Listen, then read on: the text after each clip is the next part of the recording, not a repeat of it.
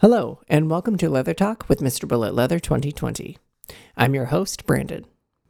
Our next guest comes all the way from New York City and has been in the leather kink community for 15 years.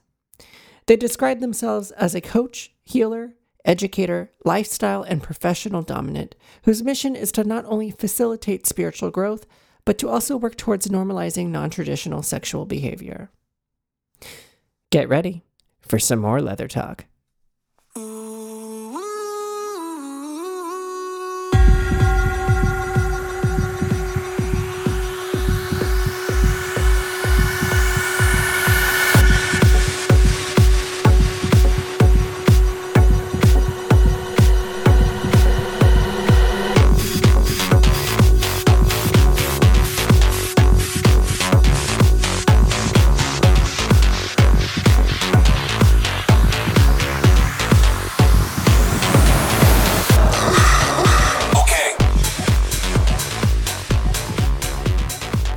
Well, hello everyone, this is Brandon, your Mr. Bullet Leather 2020, and today we have a very special guest, Master Joshua. Hi, Master Joshua. Hello. Thank you so much for having me on today, Brendan. Absolutely. For our audience members who may not be familiar with you, would you mind introducing yourself, please? So, my name is Joshua. I'm based out of New York City. Mm-hmm. I am known as Master Joshua in the kink and leather community. Um, I'm 42. I'm male. I identify as a leather sexual, and I will be more than happy to get into what that means. Pansexual would be the closest understanding to the way I connect sexually. I've been in the leather and kink community for well over almost 15 years. And I don't have any leather titles. I never got into the circuit of titles. Regarding roles, here in New York, I started out in the kink community. It was the pansexual kink community. And what I first noticed is the community segregated, right? Mm-hmm. You have the pansexual community, you have the gay community, and you have the queer community. And they operate on just three different solar systems. And I never fit into any of those communities in particular, right? When I would go to the pansexual community parties, if I went with a male partner, I was looked at sideways, Hmm. right? If I was in a gay bar or a gay event and they found out I was not strictly gay, I'm not gay enough. It's like, in the queer community, I present too heteronormative to have been accepted when I first ventured into that area, and it was really isolating. So, what ended up happening is I started hosting my own events, and my own events were catered to those who were looking to connect through BDSM, regardless of gender or orientation.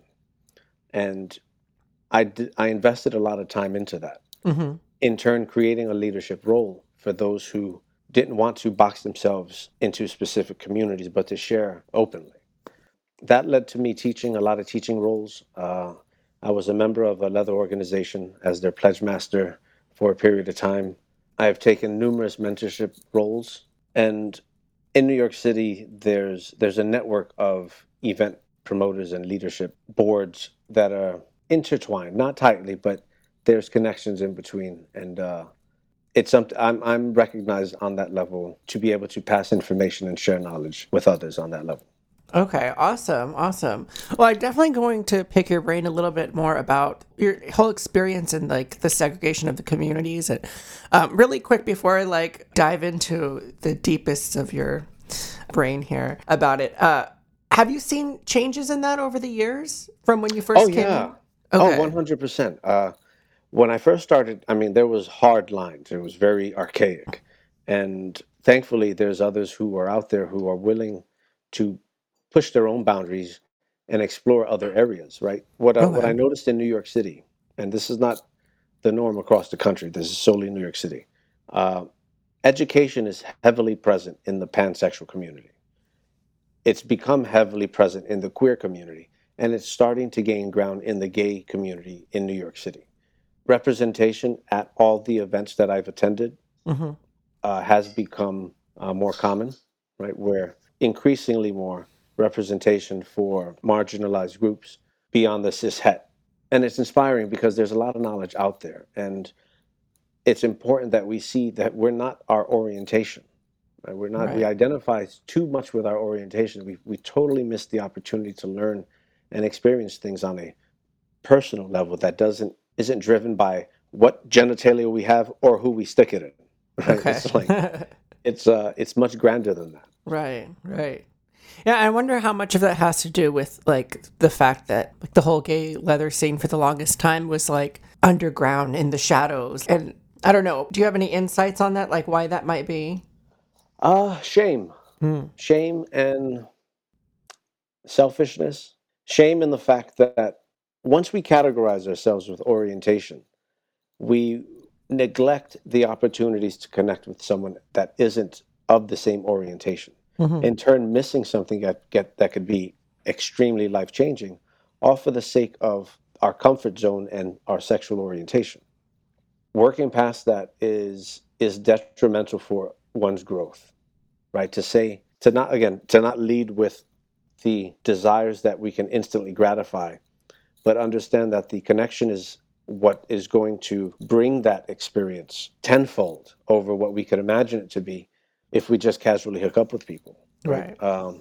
Changing the culture around how we approach this will also help with that. You know, how many men do you know venture out into the lifestyle hoping to connect, and while they are having the experiences, a lot of them are transient experiences, Hmm. and they're left empty, and they're Yeah. wondering what that space is and how do we fill it, right? And it's not necessarily through the quick hookups, right? Right. Because we feel alone, right? We feel like we want to be seen and heard, not just for our bodies, but for the things we want to feel with Hmm. these people, right? So that's how I feel about Yeah. that. I mean, definitely. I mean, at least for me, I guess I can't speak for anybody else, but like coming into like the leather scene, for me, it was very clear from the get go, like even just stumbling into the Eagle for the first time, that there was like a whole community of people. Like if I just wanted to wear leather at home and get spanked and that's it, then I would have never stepped foot into the whole community. But when you look and you realize like there's this whole group of people out there and it's something that you want to be a part of, you know, and then like you said, like you encounter different walls or different obstacles within this, community, or even like complete hard lines between like communities like this. So let me ask you a question. Sure. What are you gaining from the community? What am I gaining from the community? So Yeah. I'm going to rephrase that. Okay. When you say you want to be part of this, describe that to me. Well, I'll tell you my first impression of it, and then I'll tell you Mhm. where I am today. So my first impression was like okay, so when I first came into the Eagle, I was actually drunk, because I was like, I'm not driving home. I'm just gonna go into this bar. So I did, and I was like, I'll have a soda. And I had come from, I don't know if you've been to LA very much, but okay, so I had come from like the West Hollywood area. I was hanging out with some friends, and I was in like my tight skinny jeans and like a preppy boy like t-shirt or whatever, or like a button-up shirt. And I walk in, and everybody was like packed, and everyone was in leather and gear. And I just remember seeing this whole like island of people that it was sort of like I was in West Hollywood now, but it was like the dark and dirty version. Like I was like, oh, a side of the gay community exists where I don't have to like dress like this. Like I don't know. I just thought that this was like Yeah. how you did it, how you did gay. And and then I was like, shit, like this really turns me on. And when I put, Yes. maybe 4 or 5 days later, I had gone to San Francisco, picked up my first harness at Mr. S. And when I put that harness on, all of those feelings came back.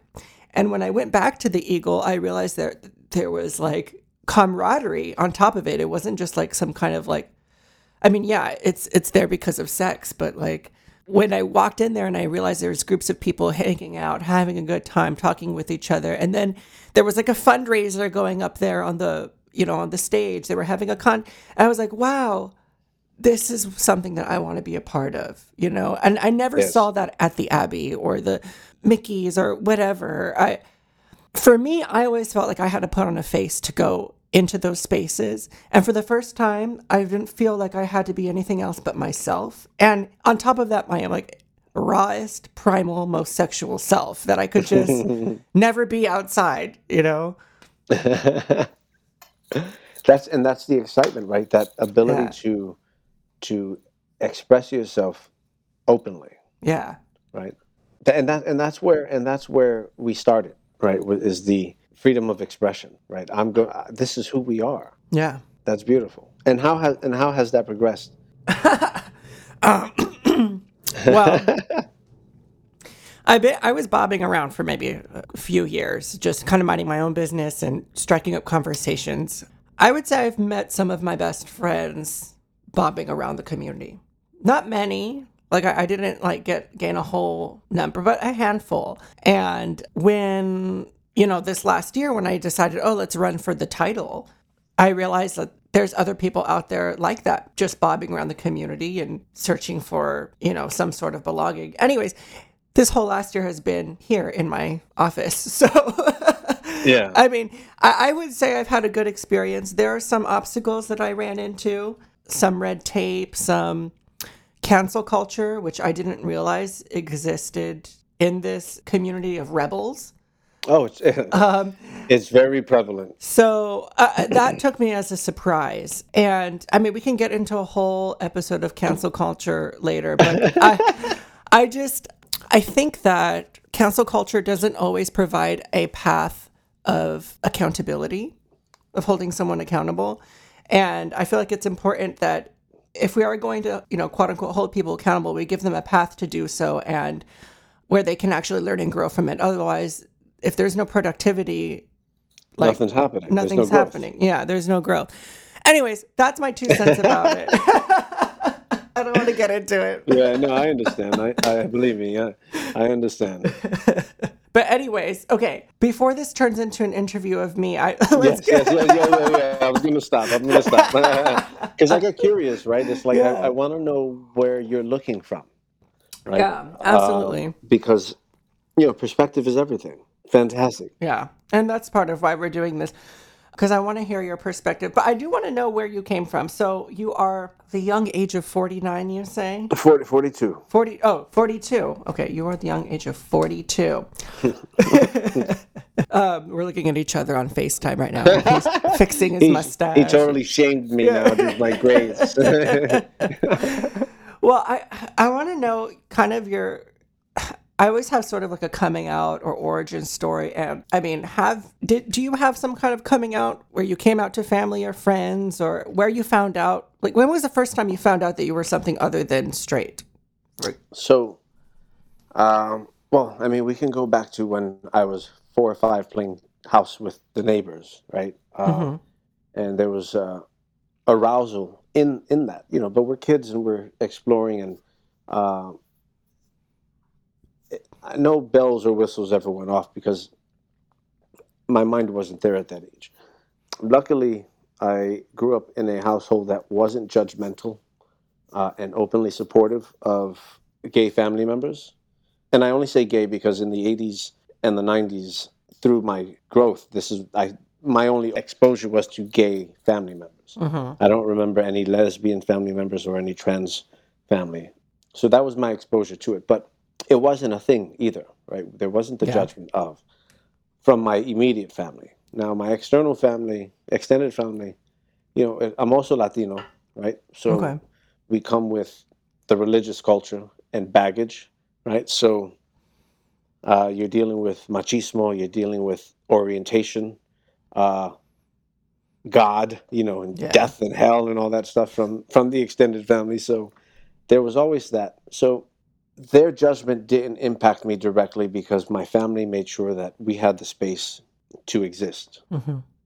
As I got older, in my mid-teens, I was started going through Times Square, and this is in the early 90s.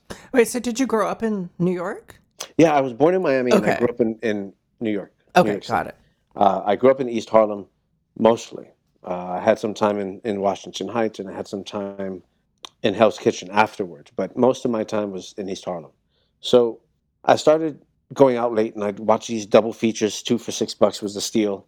And on my way back, I would meet escorts or prostitutes on the street who were trans, and I would sit and I would talk with them, right? And I would connect with them, and through these connections, emotions develop, right? And desires, not for their orientation or them being trans, but who they were in front of me. And there was a little, I can't say conflict, right, of what society had deemed for me, or what I had, I guess, expected of myself to be straight, to be connected to these trans women and desire them. And to me, they were women, right? Um, I had a counselor in high school that he was the cool counselor, and we spoke. They were the drugs counselor. So they always had the condoms and stuff there, and I would go and I'd talk to him. He was a Christian, a really really involved Christian, and I remember speaking to him about this, and I was scared. Right, I'm talking to him about what society looks at as abnormal, and the conflict that he had experienced in that transaction, in that communication, was scary for me, because he wasn't accepting of it. He was judging of it. But you could see the conflict because he was my counselor and we were friendly, very friendly. Like that was my first experience speaking to someone about my sexual orientation, or my questions around it. So did you specifically come out to that counselor, or were you just speaking about your experiences in that kind of queer space? I would say both. Okay. I think I was looking for safety in the acknowledgement of that connection.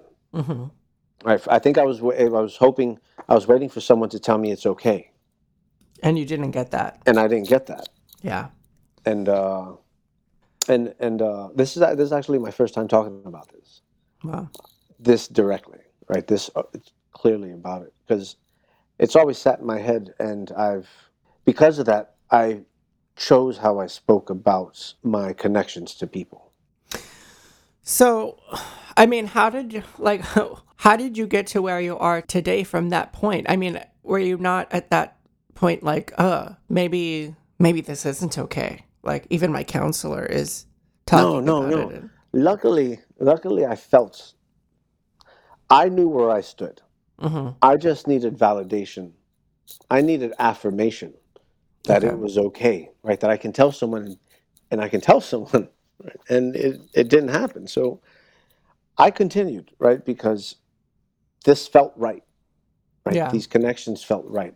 The emotions that I've developed for these people felt right. But there was still a little shame behind it, because it was never affirmed. Internalized shame.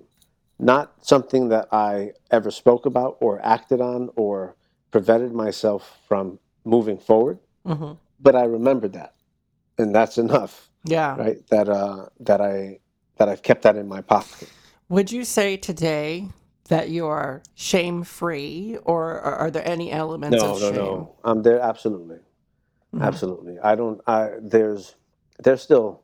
I think for anyone to get to that point would be bliss, right? That's nirvana right there. There's one thing that I'm working through is I enjoy dressing in a more feminine expression, and in that, it's very empowering for me. Did you see any pictures? Did you see the pictures on Instagram? I saw lots of pictures on Instagram. I don't think I saw any of you explicitly wearing anything feminine. Oh yeah. When you scroll through the Master Joshua page, there's you'll see. And one of the things I'm working through is wanting to walk outside and be that when I'm outdoors as myself, right? I don't do it as something I'm going to do on a Saturday night, right? It's something that I identify with and helps me feel strong, confident, and beautiful and sexy, right? It's still hard for me to dress up and walk out the door like that. So, okay, a couple questions here. When did you discover that you like to be dress up more feminine? And did you When I always was a feel this kid. way? Really? When I was young, yeah. Okay. 4 or 5 years old, I would feel my aunt's nylons, and it would excite me. But I also wanted to feel that expression. When I finally had the courage to do it 2 years ago, 3 years ago, uh, a friend of mine by the name Oh, of Phil. wait. I guess I just never. I'm sorry. I'm scrolling through your Instagram now. I guess I just thought that was somebody else, but this is you. Yes, Okay. Wow, you do really well at. You look like a whole different person. Is that yeah, you? that's me. Wow. Okay, that's. I did see, but I thought that was somebody else. Okay. Fantastic. Sorry, continue. So I enjoyed it as a kid, Mm-hmm. and the idea, I didn't enjoy it. I thought about it as a child, and I had Phil, who's a friend of mine who does drag performance, and he's so beautiful. Like he looks like Scarlett Johansson Okay. when he dresses, like drop dead gorgeous. Wow. Now, him and I connected at a bar here in New York City doing a movie shoot where I flogged him an hour and a half out of a 2 hour scene. It was incredible. So anyway, he was really close to me. I love him. He's a brother to me. There's a photographer that I work with pretty regularly who was interested in documenting that experience. And then there was another friend of mine who is a makeup artist. Mm-hmm. And there came a point when I had, or my shame was smaller than my desire. Hmm. My shame finally shrunk enough that my desire allowed me to move on this because I had the support of loved ones around me. I was scared, right? Yeah. I was afraid uh, for 40 years to do this. So the day comes and Mitch is taking care of me and Phil is my inspiration. Phil asked me, he goes, tell me about your inner diva. I don't have an inner diva, dude. It's like I hate Broadway shows. Like I don't listen to musicals and none of that. I don't think about We them. all Like have an inner diva. so what he showed me a clip of Bugs Bunny coming out of the ground in drag Mm-hmm. from the old cartoons. And a light bulb went off. That image, that GIF that he sent me, when Bugs Bunny would come up dressed that way, he was so powerful, right? He was a showstopper. Everything stopped. Yeah. And there was power behind that. And the way he walked was so confidently. And the way she was represented on screen was intoxicating. It was like, I want to know what that feels like. Yeah. And that was my motivation to feel it. Like, that's what I wanted to feel. Uh, so when the time came to shop for the clothing, I went with a partner of mine and a girlfriend of mine. Okay. And we went to Rainbow, which is like a budget sexy store. Now, is this fairly recently? This is 2 years ago, Okay. 2 to 3 years ago. And we went in there and we're looking at clothes and they're picking up items that they would want to see me in. And none of this shit is ringing to me. None of it's speaking to me, right? Because I'm not dressing up Saturday nights, right? I'm going to express myself in a way I've had inside of me for 40 years. And I ended up at New York and Company, something much more conservative than Rainbow. And I found the clothes that really spoke to me. And it was very empowering, very eye-opening to understand that gender as a construct is pointless aside from science and medicine. There's no need to why we should be able to express ourselves however we see fit. Yeah. Whatever whichever way empowers us, that helps us walk taller with our head up and feeling strong. Yeah. Right? It was mind blowing. My entire perspective changed on gender in that moment. Uh, when I sat down for the process, I was surrounded by people who loved me, and I was deathly afraid. I was scared. The mirrors were blocked, the window was blocked, and the mirror was blocked. And I was afraid. I was embarrassed. And I was angry with myself for feeling that way. The process took about 2 to 3 hours. About 45 minutes, I sat there fighting with myself and angry with myself for feeling that way because there's people out there that do this every day without the support. and because they have to. Yeah. And I'm sitting in this fucking chair, embarrassed, and I'm angry at myself for being embarrassed because this isn't a choice for a lot of people. Yeah. So that helped me get through that hump of fear. I couldn't own that if other people are doing it much worse. Do you remember the moment that like the cover came off the mirror and you saw yourself like this Mm, for the first time? yeah. I was blown, like breath taken away.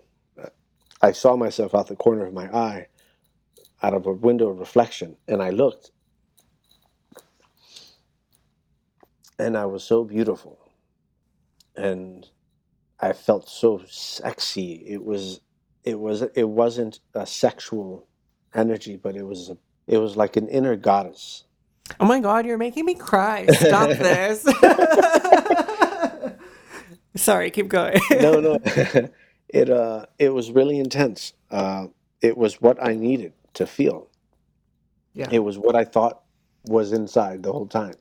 Now, the hard part with that is now for me is to live that openly, right? I grew up fighting a lot for identity, right? If you look at me, I'm very fair skinned, Hmm. right? I'm too white to be Latino, to be acknowledged by my people. I'm not white, so I'm not acknowledged by the white community, Welcome right? to the club. I hate it when people are like, "You're not Mexican." I'm like, "Yes, I am." Have you ever seen that scene from Selena where he's like, "You're not a Mexican enough for the Mexicans. You're not American enough for the Americans." I didn't even know that was in that movie. It is. You It's have to been watch a it. Yeah. struggle of mine forever, right? Yeah. There's an identity, and I didn't realize how messed up it is until the last couple of years. Yeah. We have no one to identify with, Hmm. right? I have no culture because I wasn't allowed or received by my culture. I grew up in a black neighborhood as a light-skinned Latino who's not accepted by anybody, right? Right. So I've always been fighting for identity. Add on top of a desire to express myself in an open gender format, however I choose to, right? There's just so many twists and turns to trying to understand who I am and accept myself, Yeah. right? That it's tough. So yeah, there's shame. So I'm curious to know. I mean, I love to answer your question. Yes. 5 hours later. No, I love it. No, I mean, thank you for taking us on that journey with you. But I'm curious to know, like, so have you never then stepped foot outside of a building? No, I have. You I have. have. I Okay. have two events. I have when there was reason to do it. And Ah, that's where the shame covers buffers me, right? That's where I have that freedom to do it. because you have an intention. It's not Because like you're it right, just, it's yeah. I don't I got into a lot of fights, right? I've gotten into so many fights because of the color of my skin, because of where I lived, because of my height. You know, I'm 5'5". I'm not the biggest dude on the block. I had to fight a lot, right? So when I dress this way, if I feel conflict against my identity, it's going to get physical. Hmm. And I don't take judgment lightly. So my defense for my fear would be aggression. And I don't want to put myself in that position. Right. But that's my fear. That's in my head, right? Because again, there's people out there doing this every day and they have no choice, Hmm. right? Yeah. So it's like I need to move past that. I'm working on it, right? I'm working on it. I want to update with you later whenever you end up, kind of just going out for the sake of going out and being that part of yourself, because I'm curious to know if the public would treat you any differently, or if you would notice any subtleties in how people communicate with you out in the real world. When like I went to a bar before going to an event. Like I've been on the very fringes of being outside. Hmm. And the way it's all in my head and I know it is and I just can't get past it. The people received me well. No one looked at me sideways. This is New York City. If there's a place to do it, this is the place to do it. Right.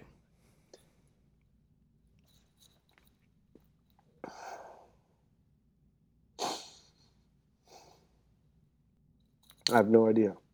Yeah. But I think it's really empowering to hear that someone who has been in the Leather King scene for 15 years, lives in New York City, for God's sakes, has struggles like this. It gives the rest of us all permission to have the same struggles, And I'm sure there's plenty of listeners sitting at home right now going through that same thing, and, they're not alone.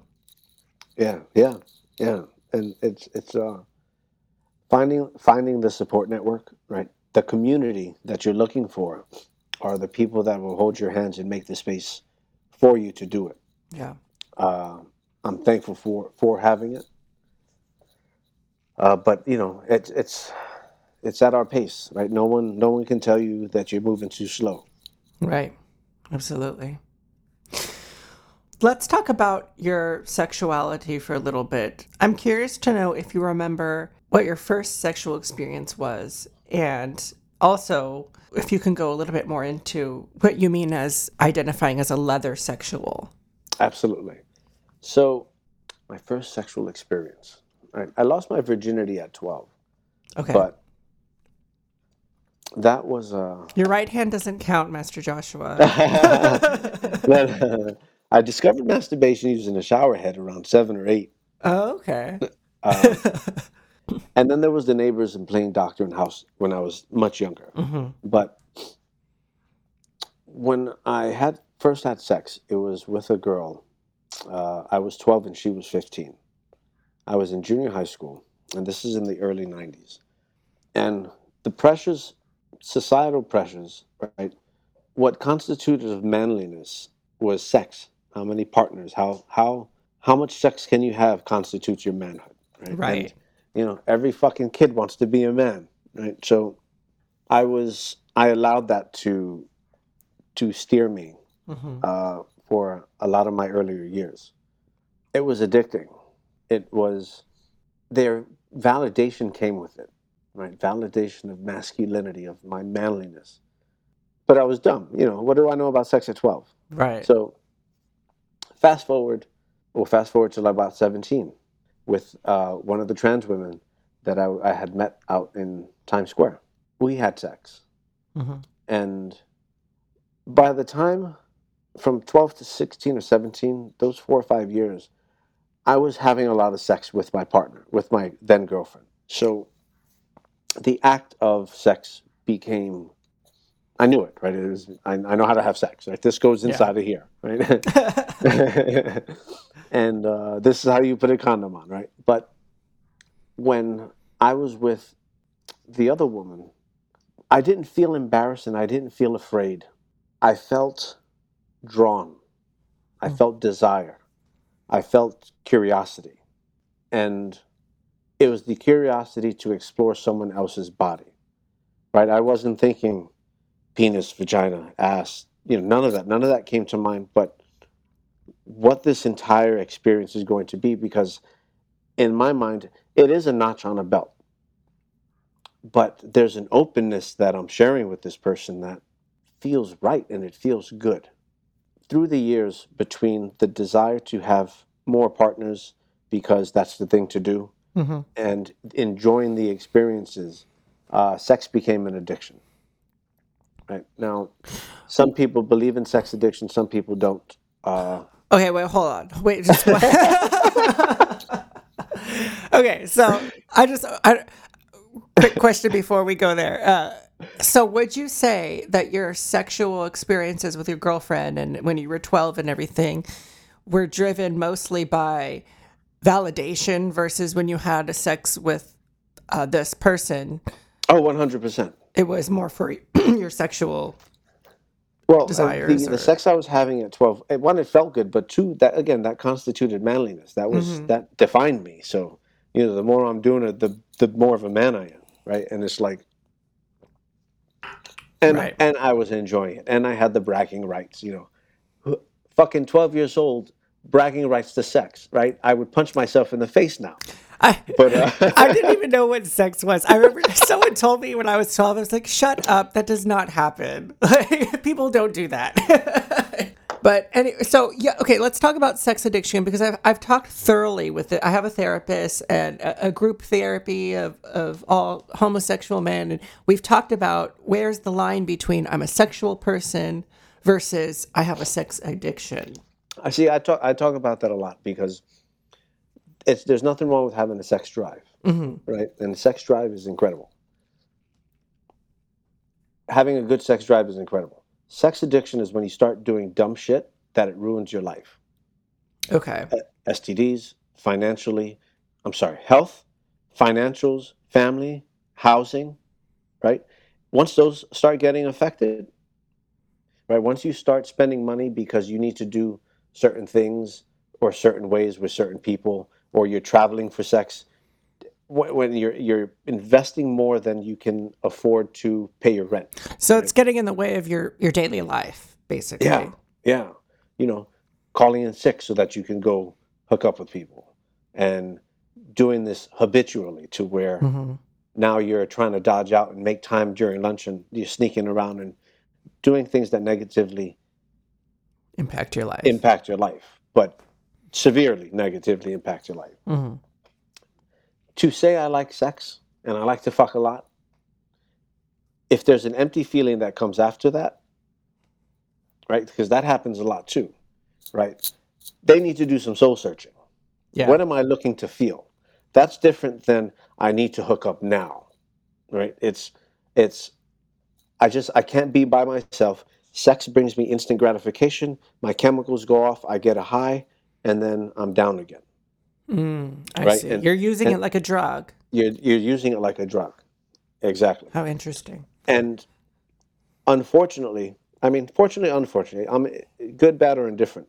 This is how the gay culture started, Hmm. right? Gratuitous sex, fuck political correctness. I'm a gay man. I'm going to have as much sex with everyone as fuck you. You can't tell me otherwise. That was cool 40, 50 years ago. But now these men don't have relationships that are lasting. They don't know how to build relationships because we spent 30 years fucking, right? So now, how do I feel? And how do I convey that with the person in front of me? And how do I connect with someone beyond sex? And what if my body shape starts to not look so hot, right? And what if, and what if, and what if, and all this shit piles on, and then men don't know how to genuinely connect Hmm. because we were leading with our dicks, right? Because we were within our right, absolutely. But at a point, we have to say, well, who am I? Yeah. What am I looking to experience in these connections, right? It's not sex, it's intimacy, Hmm. it's love, it's acknowledgement, it's validation. It's okay to want to be coddled and cuddled and pet on your fucking head like a puppy, or it's okay if you want to be flogged and spanked and spit on, you know. But I respect you and I see you, and we can share so much more than just that, Right. right? Because there's emotions that are involved with this stuff, Hmm. right? Oh, I like to be flogged. So what? Who doesn't like to be flogged? 90% of the people like to be flogged. How do you want to feel with the person who's flogging you, Hmm. right? Those are the communication skills that we have to develop as men so that we can start expressing ourselves and being able to communicate how we want to feel with each other. Right? I want to feel safe. What does safe feel like? And how does one earn or gain trust and safety? Right? Are you in a committed relationship at this point? I am in a poly relationship. Okay. Now, do you still consider yourself a sex addict? Are you getting like spiritual, emotional fulfillment from that So relationship? sex addiction was very powerful over me from my teens into my early mid 20s. Hmm. Early to mid 20s. I think early 20s, but we'll say mid 20s. Okay. When I turned down I said no to a sexual partner. Someone tried to hook up with me, and I told them no. And it was a woman. And for me to tell a woman no for sex, I felt something change in me. I felt in control. I felt like I had choice. No, I felt in control. Hmm. I felt like, wait a second, there's something more here than just the motions of it. Right. And that was my first hint of power exchange. Because up until that point, like, it was 12-year-old you thinking, of course I'm going to have sex with them. Why wouldn't Yes. I? Yes, actually, that's a really good way to put it. Absolutely, 100%. So from that point on, my sexual curiosities, I had always been into trying to see what the body does, right? Hmm. I ventured into BDSM, and when I ventured into BDSM is when I started to understand relationship and my what I'm bringing to these connections. By that point, sex was more of a tool as opposed to an addiction. But I still used it, right? I wielded it now as opposed to it wielding me. So there still was I still wanted to actually when I turned that person down that first time is when it shifted from addiction to a weapon, right? I can use this how I don't want to say a tool. Let's say a tool. Weapon sounds bad. Now, did you fall back into that ever, or did you feel like you could kind of click into that headspace at that point whenever you felt? No, it lost. It didn't have as much power from that point on. I see. I had a total shift in perspective from that point on. So something just clicked to where you were now, like you say, you have a different perspective. It wasn't like you were standing in the same place and trying to flip on and off switches. You actually had like a new view of your sex Yes, life. yeah, and that happened in my mid 20s, Okay. middle to late 20s. So what about identifying as leather sexual? What does that mean exactly? So I was in Pride in the Pride March in Palm Springs, not last year, but the year before, pre-COVID, and I'm standing at the back. I was out there for Pride, and when I was out there, they have their festival, which is incredible. I love Palm Springs Pride Festival. And have you been? Mm-mm, All I right. So the haven't. way they have it, imagine you have a mile-long stretch for the parade, for the march, and then at the end of the march, there's a street fair that goes for a half a mile, Okay. and there's lined with vendors. And in the middle of that half mile, there's an intersection, and that comes out another half mile with more vendors and a concert stages. It's really awesome. So we got there on Thursday, Friday, walking through, and I came across this gentleman who was flagging at one of the stages. And I'm like, I used to do this when I worked at Club Montage in San Diego in 98, So it's 99. like, is flagging like go-go dancing with Yeah, flags? yeah, yeah. Okay. Right. Okay. Cool.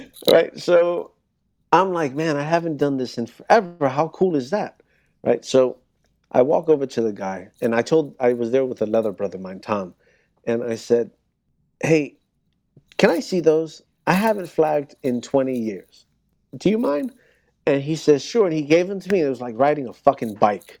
And I was taken back 20 years ago in Montage, and it felt incredible. So Wow. we spoke for a few minutes, and the guy says, hey, we're meeting at the park tomorrow.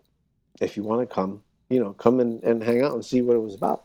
So sure as shit, next day I went to the park, and there was a big group of them of like 30 or 40.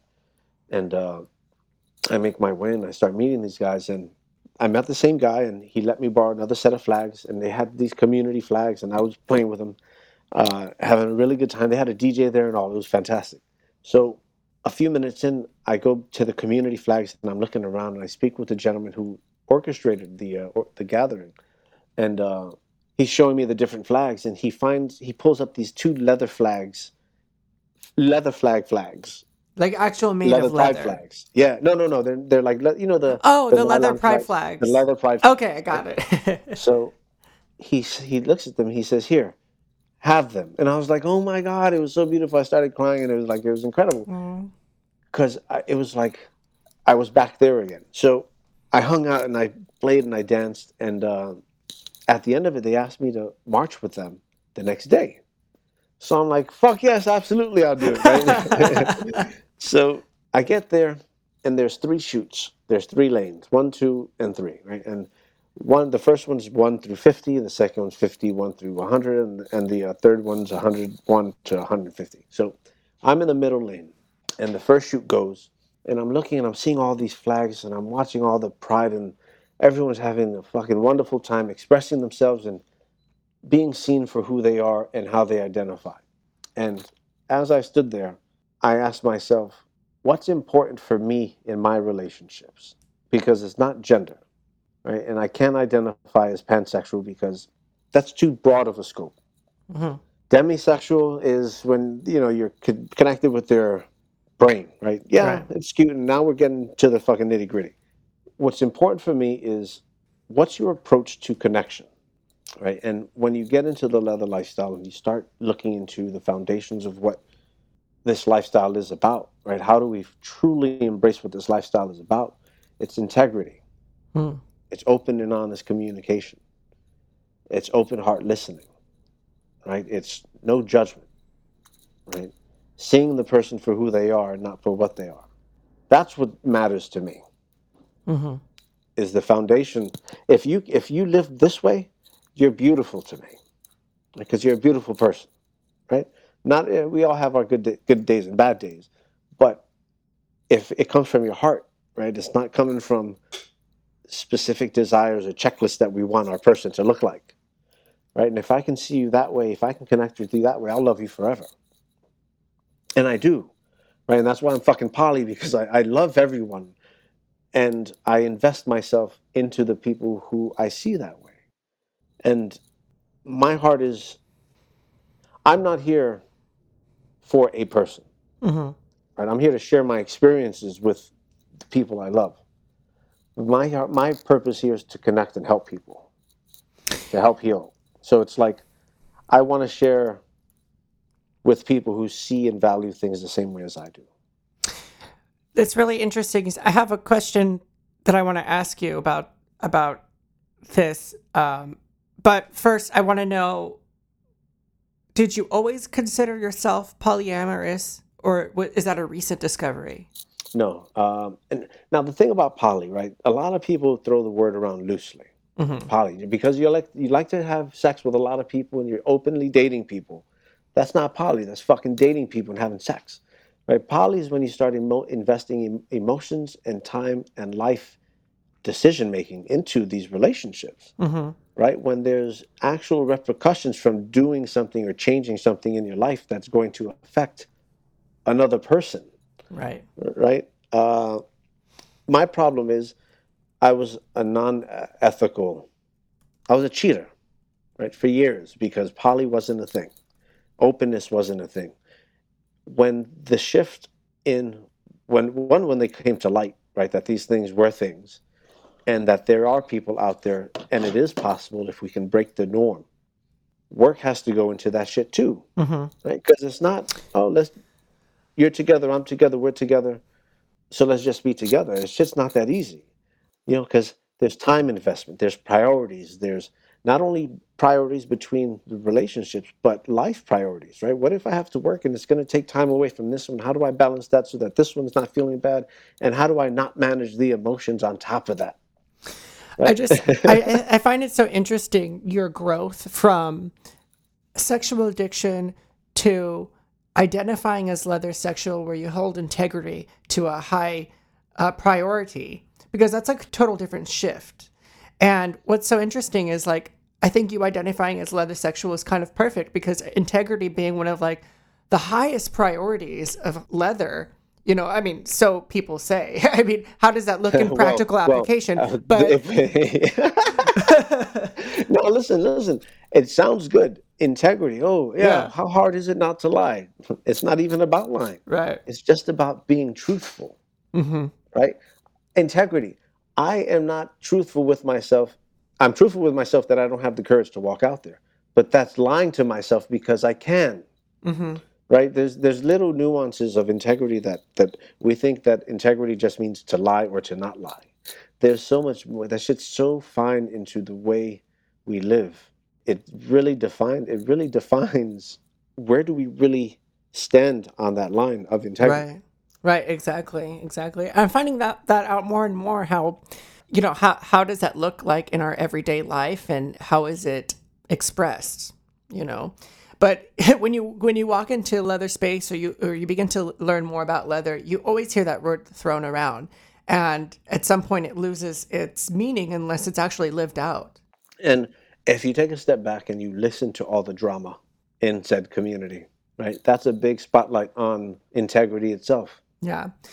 Yes, preach. The cancel culture. We Listen, can go back to the cancel culture. it's it's tough, right? Yeah. I've been victim to that shit too, or attempted, because if you walk that line, Hmm. you don't have to worry about a fucking thing. And that's also the good thing about integrity, is if you walk the line, no one can ever question you on it because I have all the receipts. Look at it. Everything's Yeah. right here in plain sight for everyone to see. And that's also the issue with being a leader in the community, is you Yeah. are held to a higher standard, right, by nobodies who will judge you and cast stones at you because you're a fucking human being. Well, I just think it's interesting that because I found this out like in quarantine, like, oh, well, like you have a leather title, therefore higher standard, right? Well, I had done an episode with somebody, or it had come out that I was doing an episode with somebody that not a lot of people liked. It's like, look, I'm not responsible for your feelings. Like, I'm just here to produce something that is my vision for the community. And you know what? Like, a couple of people's minds were not changed, but one or two people reached out to me right after that episode released and said, wow, I had no idea this person's story. I have a whole new respect for them now. I had no idea where they came from. And I'm like, And that's the thing. And let me say thank you for that, because you gave this person an opportunity to talk, mm-hmm, right? And when you're on this pedestal, right, the pedestal of a community, one that doesn't even exist, right? Because what are we building towards? mm-hmm, Okay, we can hang out in a bar together. Look at us all together. Now what? And I applaud the fundraisers. I will never knock the fundraisers or the organizations that make the fundraisers. But what are we building for? If we're secretly judging each other and we're body shaming each other in the same house that we're supposed to have full acceptance, right, right, and that happens all the time, and the racism, right, and the gender phobia, and the transphobia, and the orientation phobia, and the ageism, and the ableism, and it's all right there because everyone's still fucking normal. Because just because we have the knowledge of being able to dress up doesn't mean we're living the fucking code of being a nice person. right, exactly. Because it's not difficult. Don't be a dick. Right? Right? One of the 5 tenets of leather. Don't be a Right? dick. Don't be a dick. And quote me, Master Joshua. I have this running joke that I'm going to make coasters, and on every coaster will be a picture of the guest of one of the show with a quote. And yours will just say, don't be a dick. Don't be a dick. Oh, gosh. Well, we're going to take a quick break here and end our part 1 with Master Joshua for today. If you found this conversation interesting, then make sure to tune in next week for part 2. As always, if you or anyone you know is in need of assistance and is here in the Los Angeles area, I will have links in the description below for the LELC Cares and Bullet Bar Pantry. The LELC Cares mission has been to be an aid to the community during times of crisis, especially throughout this last year with COVID-19. Under the umbrella of the LELC Cares, there is a helping hand, a lifeline, and of course, the Bullet Bar Pantry. Do make sure to join us for our weekly Zoom parties on Tuesday nights, where we live stream the podcast as well as have an open discussion with a guest of the show each week. As we begin to come out of quarantine, these Zoom meetings may become less frequent, so if you always wanted to join us but never got around to it, make sure to stop by before we begin moving things back to in-person. If you wanted to stay connected with me and all things Leather Talk, you can find me on Instagram and Patreon as Leather Talk Mr. Bullet and Twitter as Brandon Bullet LA. Thanks again for listening, and as always, stay safe, stay healthy, and stay kinky.